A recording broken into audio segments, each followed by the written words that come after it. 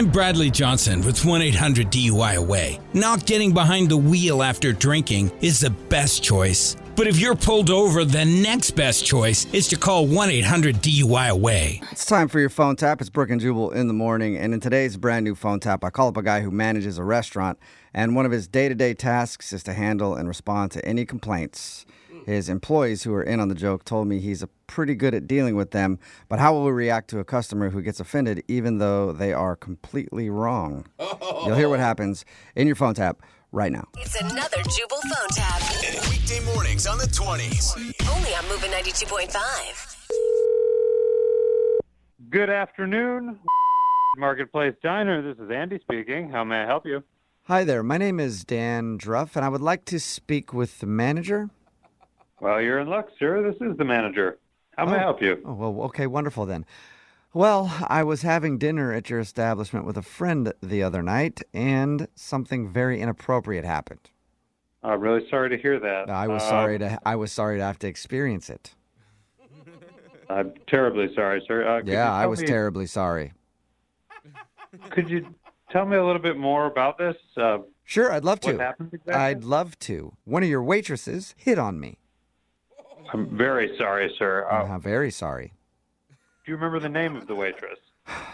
I do remember the name. And look, don't get me wrong. I am rather attractive, and people ask me out all the time in public. But when I'm having dinner, at least give me some space. You know what I mean? Yes, Yes. of course. Yeah. Well, the waitress's name was Tiffany, and she would not stop. Wow.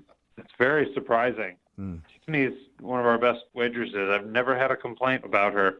I find that hard to believe because the things she was saying to me were so crass. Could you tell me what she said exactly? I really want to help you get to the bottom of this. Sure, and I hope you're ready to hear this. I'm going to try not to get upset.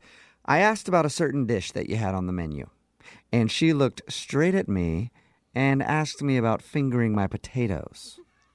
Wait, what? Excuse me? That's right. I asked her about an item on the menu, and she looked right at me and said something about fingering my potatoes, and then just stared at me. It was extremely uncomfortable. I'm sorry you experienced that, sir, but may I ask, are you sure that she didn't say fingerling potatoes? There might have just been a misunderstanding. I would appreciate it if you didn't try to cover up for her. No, sir, I'm absolutely not. I just want to make sure that we get to the bottom of this. Fingerling potatoes is the type of potato that we serve as a side dish. It comes with quite a few of our dishes on the menu. Okay. Well, I've never heard of these fingerling? Finger and then L-I-N-G. Well, that's fingerling. disgusting. You should change your menu if that's actually an item. But that doesn't explain the tacos comment. Now, does it? Tacos comment. What did she say exactly about the tacos? Well, she could have called them anything, but she called them street tacos. Yeah, I think we both know what that means. Sir, I'm pretty sure I know what street tacos mean. Uh-huh. Yeah. Are you sure that we're on the same page, that you know I don't taco know. is? I don't know how we couldn't be on the same page. I get it. Street tacos, as in women who walk the street looking to service men for money. Tacos. No, sir. There's been a misunderstanding. A street taco on our menu, it's a very popular term. Yeah. It's a popular term for prostitution. No, sir. Street taco is a taco that's smaller than a regular taco, and that's all it means. It's just a small taco. I'm supposed to believe that too. I've had a bachelor party, thank you very much, and all of us guys got together and said, let's go get some street tacos. I know how it works. I'm not believing you covering up for her.